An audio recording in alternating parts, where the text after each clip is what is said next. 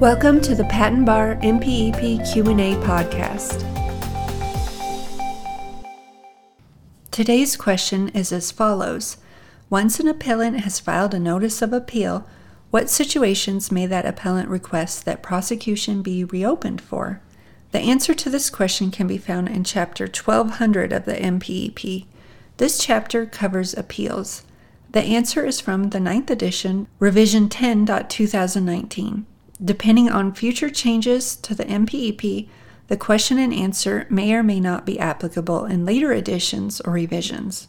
Again, once an appellant has filed a notice of appeal, what situations may that appellant request that prosecution be reopened for?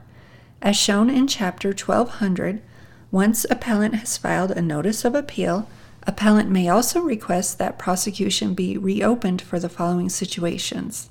In response to a new ground of rejection made in an examiner's answer, appellant may file a reply in compliance with 37 CFR 1.111 that addresses the new ground of rejection within 2 months for the mailing of the examiner's answer.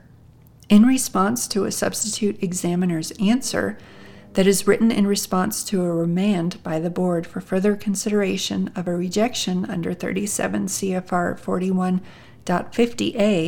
appellant may file a reply in compliance with 37 CFR 1.111 that addresses the rejection in the substitute answer within 2 months from the mailing of the substitute answer.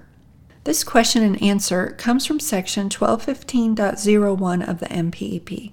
The following is a brief summary of Section 1215.01. 1215.01 Withdrawal of Appeal.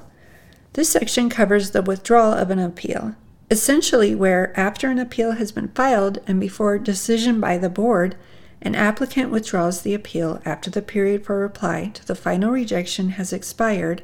The application is to be considered abandoned as of the date on which the appeal was withdrawn unless there are allowed claims in the case. This has been another episode of the Patent Education Series Patent Bar MPEP Q&A podcast with your host, Lisa Parmley, Registered Patent Practitioner number 51006. Please visit patenteducationseries.com for more free information to help you learn more about and pass the Patent Bar exam. Thank you so much for being part of the Patent Education Series community and for being here today. We're here to help you succeed. If you'd like to help the show, the best thing to do is to subscribe and share it with a friend. If you need anything or just want to touch base with us, please email us at info@patenteducationseries.com. We want to see you succeed and put the Patent Bar exam behind you.